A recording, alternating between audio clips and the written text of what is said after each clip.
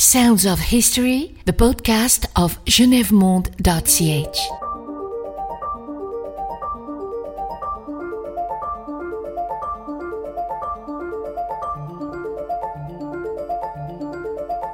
Genève Monde, at the crossroads of history. Clearly, Mr. President, we must also begin to look to the future. South Africa will be free. Peace will reign supreme in our region. Despite the stubborn resistance of some elements to the peace initiatives of the governments of Angola and Mozambique.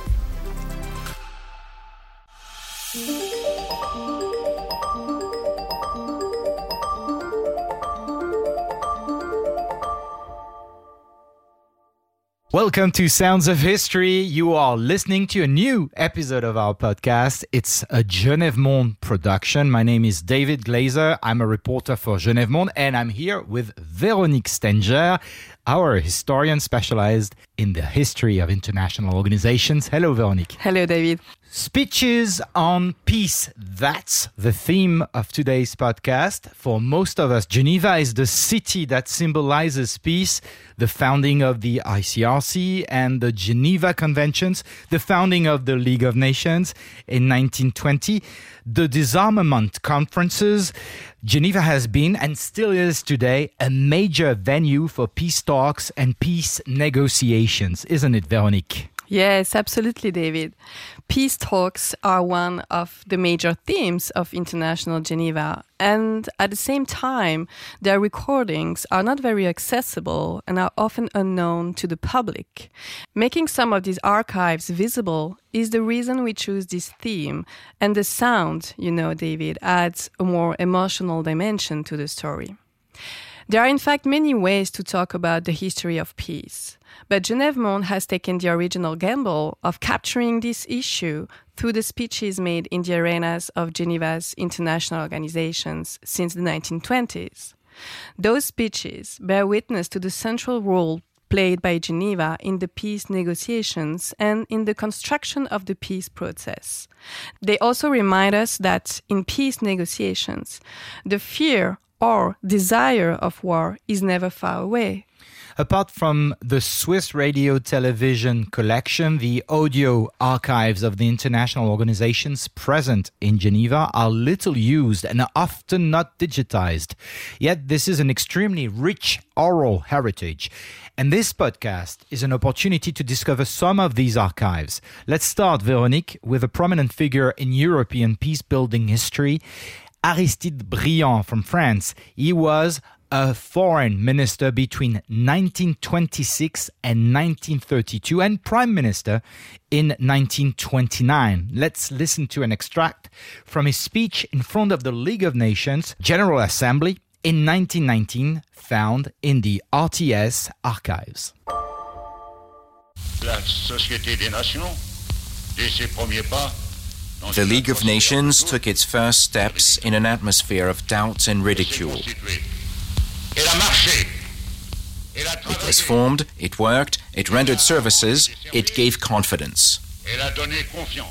genèvemonde.ch. Véronique, can you tell us what was Aristide Briand's role in building peace in Europe? Briand was a key figure in the history of Franco-German reconciliation and peace building in Europe during the interwar period. In October 1925, for example, as the cornerstone of his ambition for peace in Europe, Briand signed the Locarno Agreement, under which Germany recognized its western borders with the guarantee of Great Britain and Italy. This action earned him and his German counterpart, Gustav Stresemann, the Nobel Peace Prize in 1926. Despite the fragility of these agreements, Briand hoped that the spirit of Locarno would help normalize relations with Germany after the First World War. He therefore welcomed Germany's entry into the League of Nations in 1926, and an event he saw as a further step towards peace. Then, In 1928, Briand succeeded in pushing through the Briand-Kellogg Pact, in which the signing parties condemned the use of war to settle their differences. In a way, with this pact, the war was outlawed. However, its non-binding nature did not prevent Japan from invading Manchuria in 1931 or Italy from invading Ethiopia in 1935. Aristide Briand was a tireless advocate of peace and disarmament and used the League of Nations Assembly on numerous occasions to defend his ideas. One of the League's major missions during the interwar period was to encourage disarmament. The speech we have just heard is an extract from September the 7th, 1929. Briand was trying to convince the delegates to the League of Nations General Assembly to adopt an international agreement on disarmament. After intense debate, an agreement was reached in 1932, but was never implemented due to Nazi Germany's withdrawal from the League in 1933. You see, David, in the 1930s, peace became a fiction and war a reality in Europe. Oh, yes, I see. During the interwar period, there was a great deal of tensions between the European member countries of the League. The League's plan to build peace through collective security and international law collapsed. But wasn't peace compromised from the start by these tensions? And wasn't the League doomed to failure? Well, it's true that the League of Nations project was far from perfect. Let's not forget that the peace achieved in 1920 was first and foremost a peace of compromise, which did not satisfy all European countries, particularly Germany and Italy, who, faced with their failure to renegotiate the peace imposed on them, would not hesitate to prepare for war. So, you see, the League of Nations was an imperfect tool. It would never be able to go against the power of states. The history of peace is full of paradoxes, and certain countries, such as Italy and Germany, while maintaining ties with the League, have not hesitated to undermine its authority. When Hitler came to power in 1933, he wanted to put an end to Germany's participation to the League. In the RTS archives, we have found footage of Joseph Goebbels, who was propaganda minister under the German Nazi regime and visited Geneva in 1933. Let's listen to an extract of the interview he gave in Geneva. Die nationalsozialistische Bewegung und die durch sie verkörperte The National Socialist movement and government in Germany want peace in order to solve the serious problems of today. Probleme unserer Zeit lösen zu können. Goebbels said during this visit that the National Socialist movement wanted peace. Yes, this speech by Goebbels reflects the strategy adopted by the Nazi regime with regard to the League of Nations. On the one hand, to reassure, and on the other, to pursue its policy of undermining the international cooperation spirit. In 1933, Hitler sent Joseph Goebbels to Geneva to reassure the members of the League of Nations and, in a hypocritical attempt at appeasement, dispel rumors of German rearmament and violence against Jewish and Slav minorities. Whatever Hitler's real intentions at the time, it is clear that Germany's participation in the activities of the League of Nations confronted it with profound and insurmountable contradictions. This reminds us, David, that peace sometimes leads to war, and that beyond the utopian aspiration of peace, international organizations are always the reflection of the many contradictory causes of peace. The League was also faced with other problems, such as the colonialist ambitions of certain member states, like Italy in Ethiopia, ambitions that led to the Italian-Ethiopian wars. In 1935, Haile Selassie tried to mobilize the League of Nations to help to put an end to the war with fascist Italy. He delivered a poignant speech to the General Assembly of the League of Nations in Geneva. Here's an extract, Véronique, and that extract, we found it in the Swiss Radio Television's archives. Nous ne voulons pas la guerre, mais nous ne ferions la We don't want war, but we can't accept it passively. Ethiopia trusts in God and knows that his justice is better than that of men. Sounds of History, the podcast of genèvemonde.ch. So why has the League failed to resolve the conflict between Italy and Ethiopia? Well, the League of Nations proved incapable of preventing this colonial war. There are several reasons for this, but the main one is that the League continued to protect colonial empires. It should not be forgotten that the League of Nations was created by the victorious nation-states that were all colonial powers, and that France and Great Britain were the League's main financial sources. So the League of Nations did not bring about a break with colonialism. That said, the fact that representatives such as Haile Selassie were able to speak out in international arenas somewhat altered the situation of total impunity for the imperial powers. When Haile Selassie came to the League of Nations, it was to demand justice and denounce Italy's colonial war. This publicity and the mobilization of the League to produce reports on the situation in the colonies forced the colonial powers to at least discuss the legitimacy of their colonial policies. So far, Veronique, we've been talking mainly about war and peace and the role played by the League of Nations. But there's more to peace than limiting war. Yes, of course, peace is more than preventing war. Because of the League of Nations, Geneva became a rallying point for a multitude of pacifist associations, women's associations, organizations created to support the work of the League, and international peace movements. All these organizations and institutions embodied the many causes of peace. We will have to dedicate a podcast to this story, David. Absolutely. We leave the League of Nations, though, and the interwar period now. After the creation of the United Nations in 1945, New York became the new center of world peace. Geneva, however, did not lose its position as the capital of peace. After 1945, it hosted a considerable number of international organizations, and many peace builders continued to advocate for peace here in Geneva. I have here an audio archive of Pope Paul VI, and it's his visit to Geneva in 1969 on the 50th anniversary of the ILO. I would propose, Veronique, that we listen to an extract.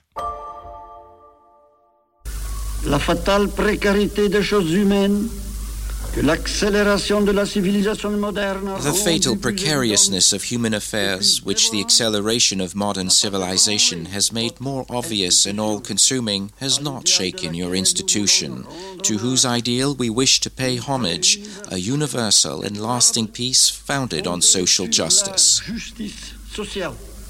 So, what was the relationship between the ILO and the Vatican? And why did Paul VI make this speech in 1969, Veronique? In fact, relations between the ILO and Catholic organizations go back a long way to between the wars.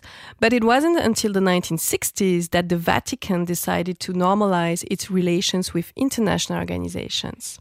The 1960s were a period of great reform for the Vatican, marked by the Second Vatican Ecumenical Council and embodied by Paul VI.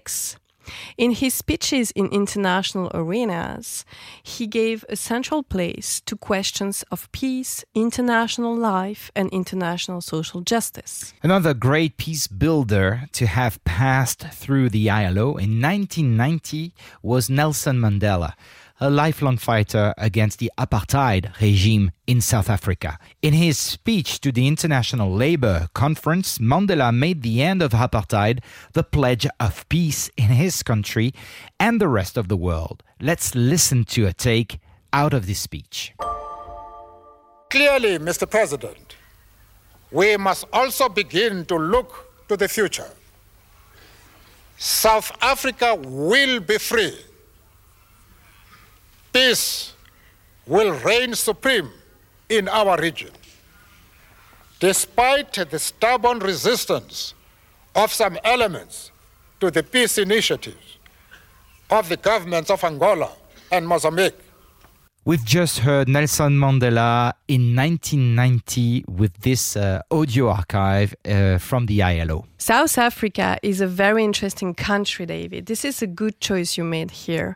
Did you know that South Africa has a long tradition of internationalism dating back to after the First World War? No. Actually, it was a founding member of the League of Nations in 1919. It even received Namibia, a former German colony, as a League of Nations mandate. And it also joined the International Labour Organization in 1919. A far cry from the image of a backward, hopeless country. Exactly. Even after the establishment of the apartheid regime in 1948, South Africa continued to enjoy a certain legitimacy on the international scene. A perfect demonstration, I would say, of the ambivalence of the positions of Western powers, such as France, the UK, and the United States, who, while championing human rights on a global scale, readily accommodated the existence of apartheid for economic, energy, and strategic reasons. And Switzerland has done no less. Did the United Nations seek to denounce the apartheid regime? Yes. The elimination of apartheid had been on the agenda of the United Nations Assembly since 1948. The situation in South Africa was to serve as a catalyst for advancing the struggle for human rights, a major issue in the intellectual history of peace after the Second World War. Mandela's speech we've just heard, Veronique, is both a testament to this international solidarity and a call here towards ILO members to do more in the fight for human rights. Exactly. And if I remember correctly, it was in 1962 that the ILO adopted a resolution demanding South Africa's withdrawal from the organization under pressure from trade union organizations. You see, for 25 years, the ILO was an important forum for denouncing this regime and expressing solidarity between trade union organizations fighting against apartheid. International organizations are clearly the heirs and promoters of the dreams of peace and freedom of the 20th century. The peace speeches we heard today are an original way of thinking about this history using sound archives. Absolutely, and it's a real pleasure to be able to showcase this audio heritage, which is still little known to historians and the general public. That's what Sounds of History is all about. Veronique, thank you so much for all your insights, always. You can find all the sound archives used for this podcast on our website, genevemonde.ch. genevemonde.ch. Some extracts of Nelson Mandela's speech have even been transcribed, and it's free. You can go to our website to check them out. Find out more documents about the peace builders on genevemonde.ch. There's one dossier in particular that is worth the see. It is our dossier named Peace Speeches. I would like to thank today Estelle Jordan, our sound engineer for genevemonde.ch. Great work. Thank you, Veronique, for your work overall and for listening to me. I know sometimes it's hard. I'm very talkative. You talked more than me today. Don't forget to leave as many stars as you can on Spotify or other platforms where you can listen to this podcast. Thank you and see you around. Thank you, David. Sounds of History.